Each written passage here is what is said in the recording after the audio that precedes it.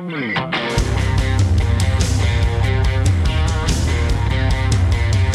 to ContenderCast, a global leadership and consumer industries entrepreneurship podcast centered on shining a light on bright ideas. And now, here's your host, Justin Hahnemann.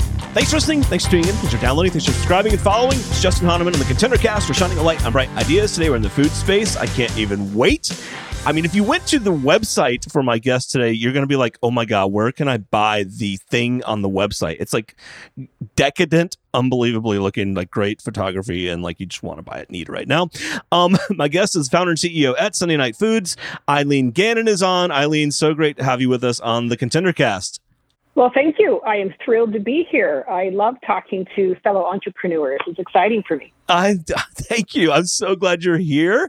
I had fun like learning about you as we were, and I shared some of it with you before we hit record. I've got a bunch of questions, and I can't wait to hear your background on how you got into the food space. Before we get there, though, before we get to Sunday Night Foods, which, as I mentioned earlier, I think really cool brand, by the way. It's like, what is Sunday Night Foods? I can't wait to check that out. It's just got a good hook to it. But talk about your background. I mean, you were in wealth management. You were in journalism, communications, investor relations. I mean, like, give us your story, maybe sum that up in a couple of minutes, and then let's jump into how you decided to start your own business. Sure. Well, I started with a passion for food and baking. I've won over 600 awards for baking. I've been in the food. Wow. Yes, it's true. Yep. And it's always a passion. But at the same time, I always had a corporate job. So I spent my 20s in nonprofits. And then my early 30s, I went to Morgan Stanley. And I worked for 15 years in wealth management. And then was recruited in-house for a software company that was just starting up. And I raised a lot of capital for them. And then also built out their corp comms and investor relations team. Went public in 2014. And then finally, when I turned 55 years old, I know now you can figure out how old I am. I decided that, well, originally, when I was a kid, my goal was retire at 55. I figured, boy, that sounds super old. I'll be ready to be done by then. But now when I hit 55, I realized that what I really wanted to do was retire from working for someone else. And food had always been a passion. The skills I picked up at the software company taught me how to scale, how to leverage resources, how to do strategy, how to be diligent and brave. Sure. And so in January 2020, I retired and started my food company based on a passion. Wow. Okay. So we can't just blow past these 600 plus awards. I mean, so you got these before starting your business, right? This is like you were doing your day job and you were cooking on the side, I'm guessing. So, all right. So what did you win awards for? Like, give us some idea of what you cooked. Like, what was your thing or what were your things? Mostly baking. Okay.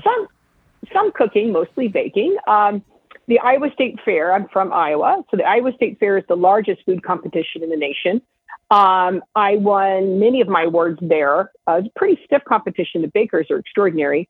For instance, I won the overall 11 times, and there might be 400 cakes competing in different classes. 400? I've won lots of different awards there, but I've won some national awards. I won Seattle's Best Red Cup Showdown.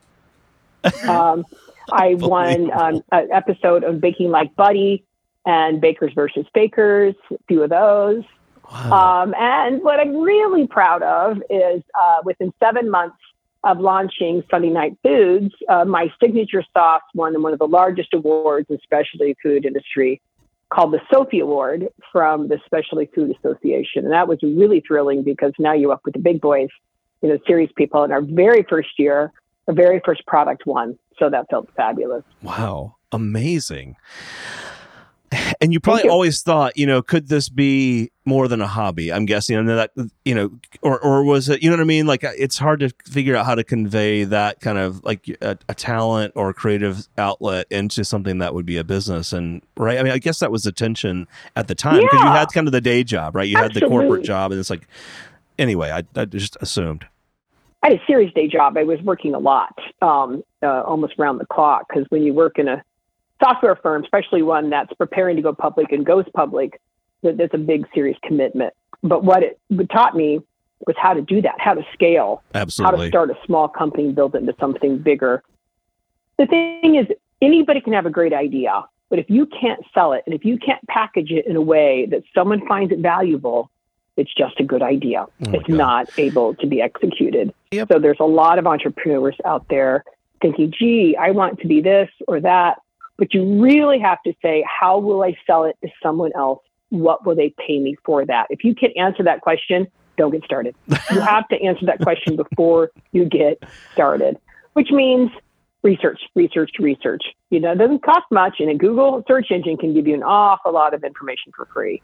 No doubt. But to see what you have that's different, you have to be different. You can't be the same as everybody and the same price as everybody, because most chancely, everyone else has figured that out already. Yeah, there you go. That's usually later in the podcast, I ask our guests for pieces of advice. There, we could just quote everything you just said. That would be number one.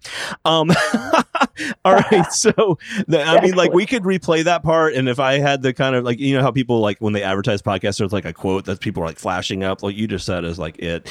Yeah. But there's lots more to talk about. So talk about Sunday Night Foods. Why the name? What was the idea? And what was the original thought around product? Yeah, I'm youngest of a very large family. And so one of our traditions was on Sunday night to slow down and be with each other and cook great food. My mother was an excellent baker.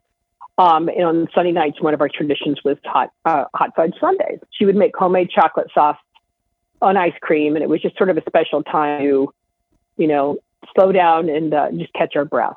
And so I wanted to convey those sort of warm comfort feelings of Sunday night, but give people good food anytime they wish. So I spent 3 years perfecting the recipe. And again, I'm a perfectionist when it comes to baking. I made hundreds of batches and made everyone in my life and even other strangers taste it and give me feedback, and perfected 3 flavors to start.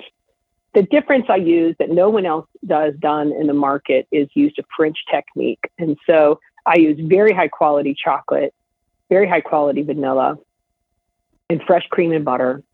No preservatives, no additives, no gums, no fillers, no fake stuff, only pure, like you'd be making at home.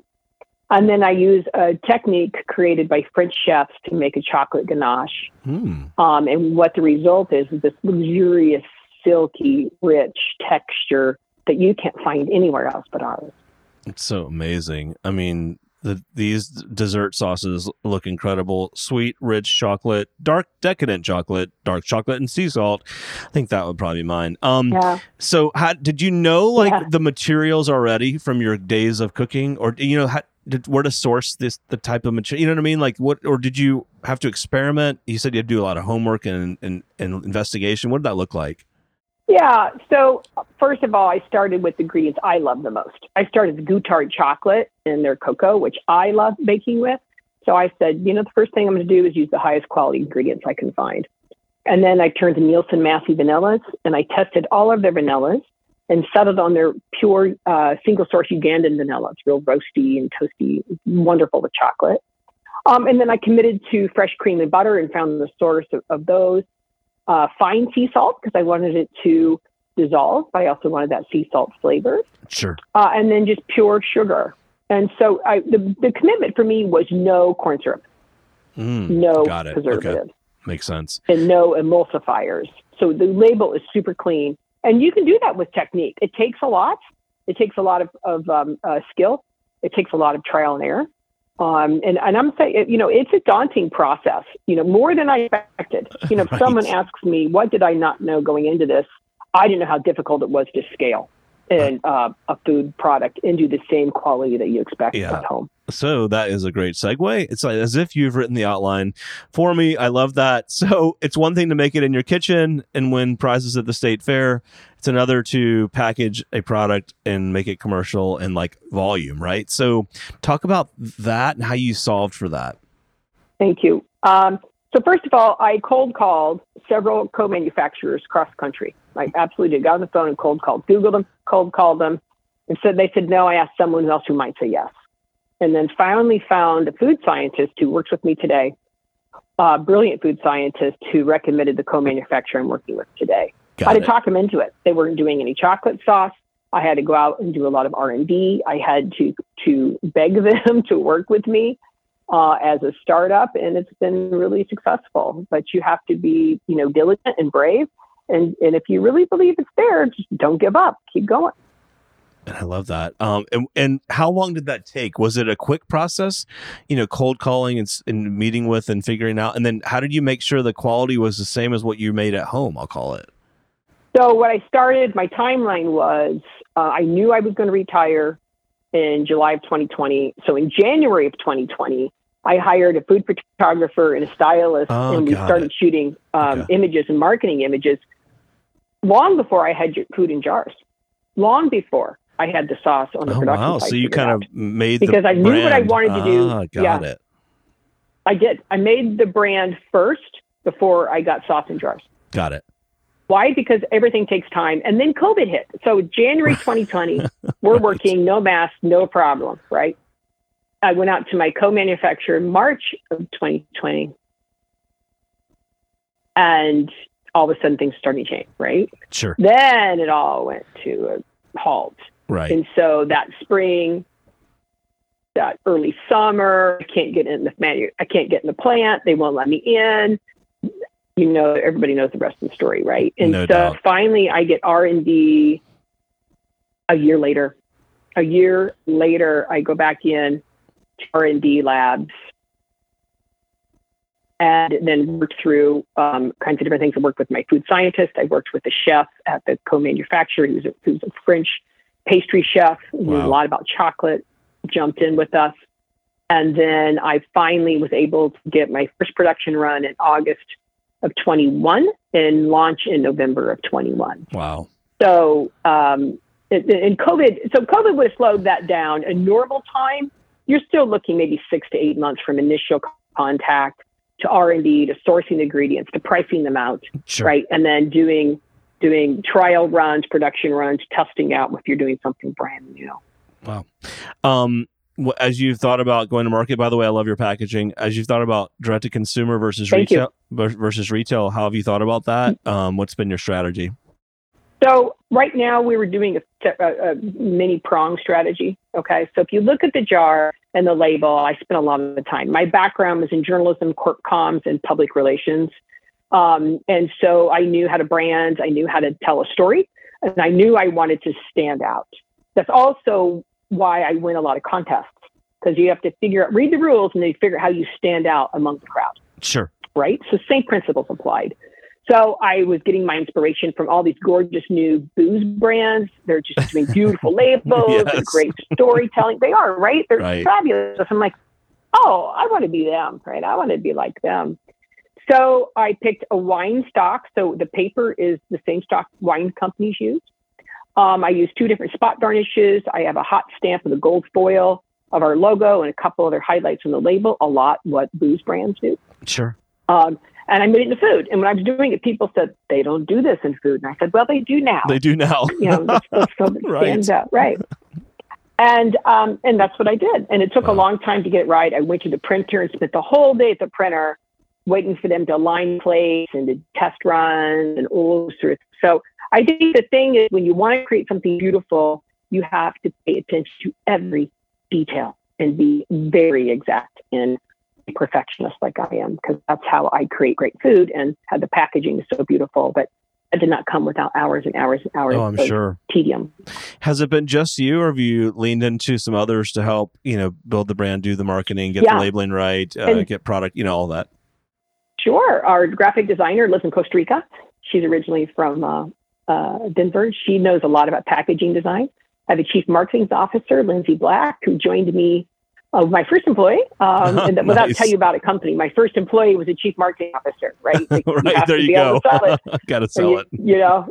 First person. She joined me and September 2020. So she's very good at digital. So she jumped right in and started building out all of our digital assets. So when we launched with 40 recipes already in the website, with, as many professional professional photographs.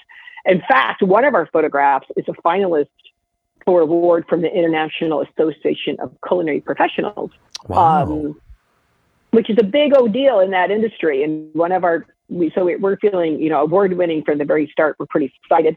I happen to live in Des Moines, Iowa, which is home to Meredith Publishing, which is now Meredith.dash. Think Better Homes and Gardens, right? Think Country Home Magazine, big, famous. And so many of their food stylists and photographers are available on a freelance basis.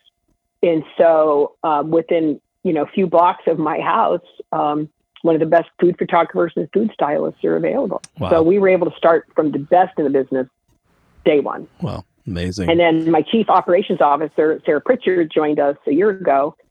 She comes out of the restaurant industry, MBA, very excellent at sales and operations. And she's just taken over all of that. And then I also just have a marketing assistant, and that's it. Oh, incredible. So cool. And still early days. What's been the initial result? Has there been the moment of, okay, this is going to work? You know what I mean? Like we're getting sales from people we don't know. You know what I mean? What does that look like? Have you hit that point? Yeah. How does that look? Every day feels like a milestone when you're starting. I think that's cool.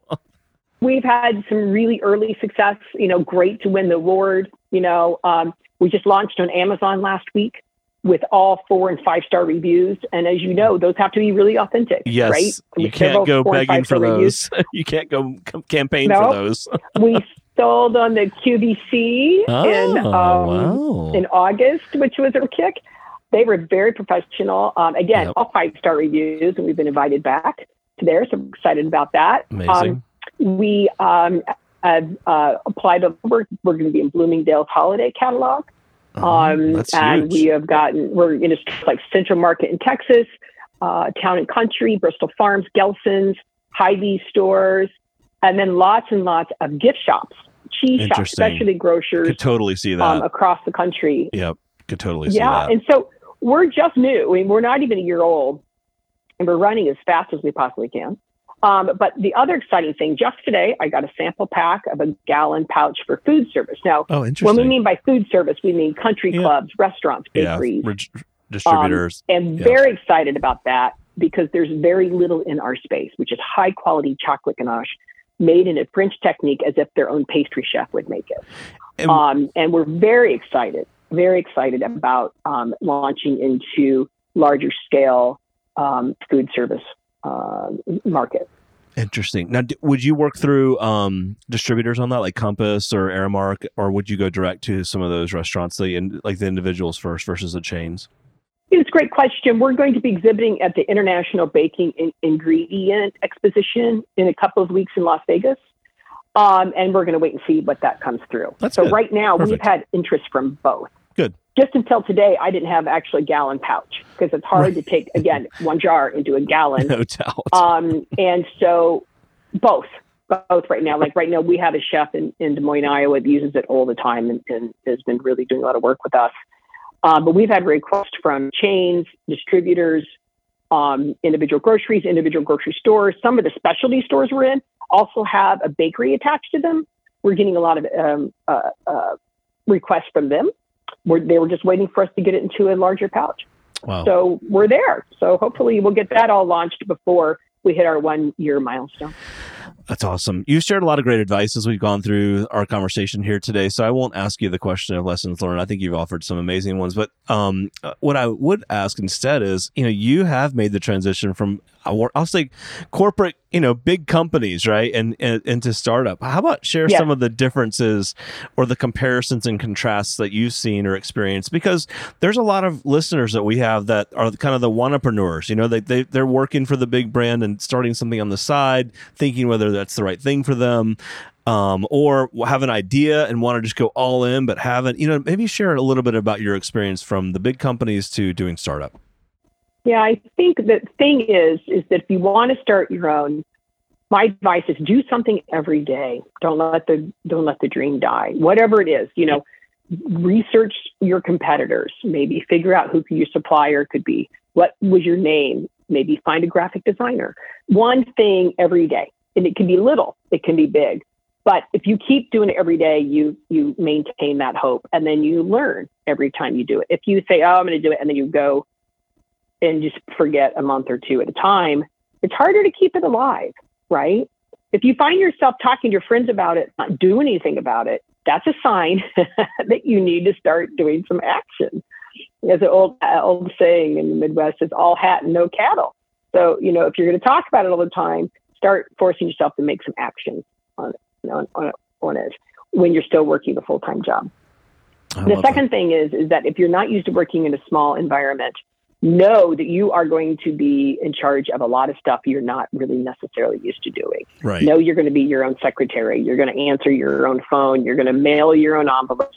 Do all those sort of things. Right. If you don't want to do that, you're going to have to raise the money for an assistant that will do that. Right. So it depends on what side of the entry point you want to be. You can certainly hire it, but that's going to come right out of your your money right away. Absolutely. And a lot of early brands just don't have the need for a full-time assistant. Yeah, no doubt. So I think you have to be prepared to do any job that's necessary. You can't be above the jobs that's required. Yeah, I once heard on that topic. I once heard someone say, at first you're wearing lots of hats, and as the company grows, you can start, handing off some of those hats over time. Right. That's right. Yeah. I think the other thing is unwavering belief in yourself. There's not any business that started without setbacks, whatever they are. And if you get shaken real easy, it's probably not a job for you. Right. You have to be grit. You have to have temerity. You have to have belief. And you have to, what do I want to say? I don't know. Determination that it's going to work. Because if you get knocked off your saddle and you can't get back up, you're going to have to if you still want to be an entrepreneur.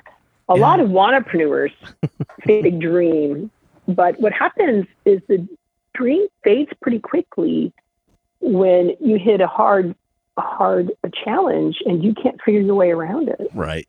And a lot of people do. I mean, let's face it. But you have to fail fast. You have to take the lump, get yourself picked back up, talk to a friend, find some way to be positive, and get through it as quickly as you can. Yeah, and almost every entrepreneur you see has done that. No doubt. And sometimes you don't know until you're in it. If you have that, you don't. That strength. Wow, great advice. Really cool company. Tell my people. Yeah, go ahead. Yeah, no, please go ahead. I tell my people, oftentimes you don't know a problem until you have the problem. You can't foresee it because everything you're doing is new. Every process is new, right? Every distributor is new. Every vendor is new. You can't see a problem until you have the problem. Your success is what you do with it once you get it. Wow. You're like full of advice. I love this, Eileen. We should be like quoting all of these and this is so great. I'm old. You're old, not so much. Hey, so excited for you and where you're taking Sunday Night Foods. Can't wait to have you back on down the road as you continue to grow. Share with our audience where they can find you, connect with you, buy product, etc. Well, you can find us on our website at www.sundaynightfoods.com. You can go to Amazon. You can go to your specialty gourmet retailer. If they don't have it, ask them to bring it in. That'd be great. There you go. And so we're trying to get more and more locations as quickly as we can. But the quickest one right now would be Amazon or our website. Check us out. There's over 40 recipes there. Our campaign is one sauce, 1,000 ideas, which means you can do about anything you want to. It's like a little black dress of dessert sauce. I love that. That's great. So cool. And like I said, it's been so great having you with us. And what great advice as much as just hearing about your company. Thanks for being with us, Eileen. And we look forward to having you back on down the road and look forward to following your success. Thank you so much. It was such a delight. The ContenderCast is sponsored by Henderson Shapiro Peck and powered by Contender Brands. You can download additional ContenderCast episodes directly via Apple Podcasts, Google Podcasts, Amazon Music, Spotify, iHeartMedia, YouTube, and other preferred podcast platforms. If you would like to be a guest on the ContenderCast, connect with us at contendercast.com. This is Brian Benson reminding you that every winner started as a contender.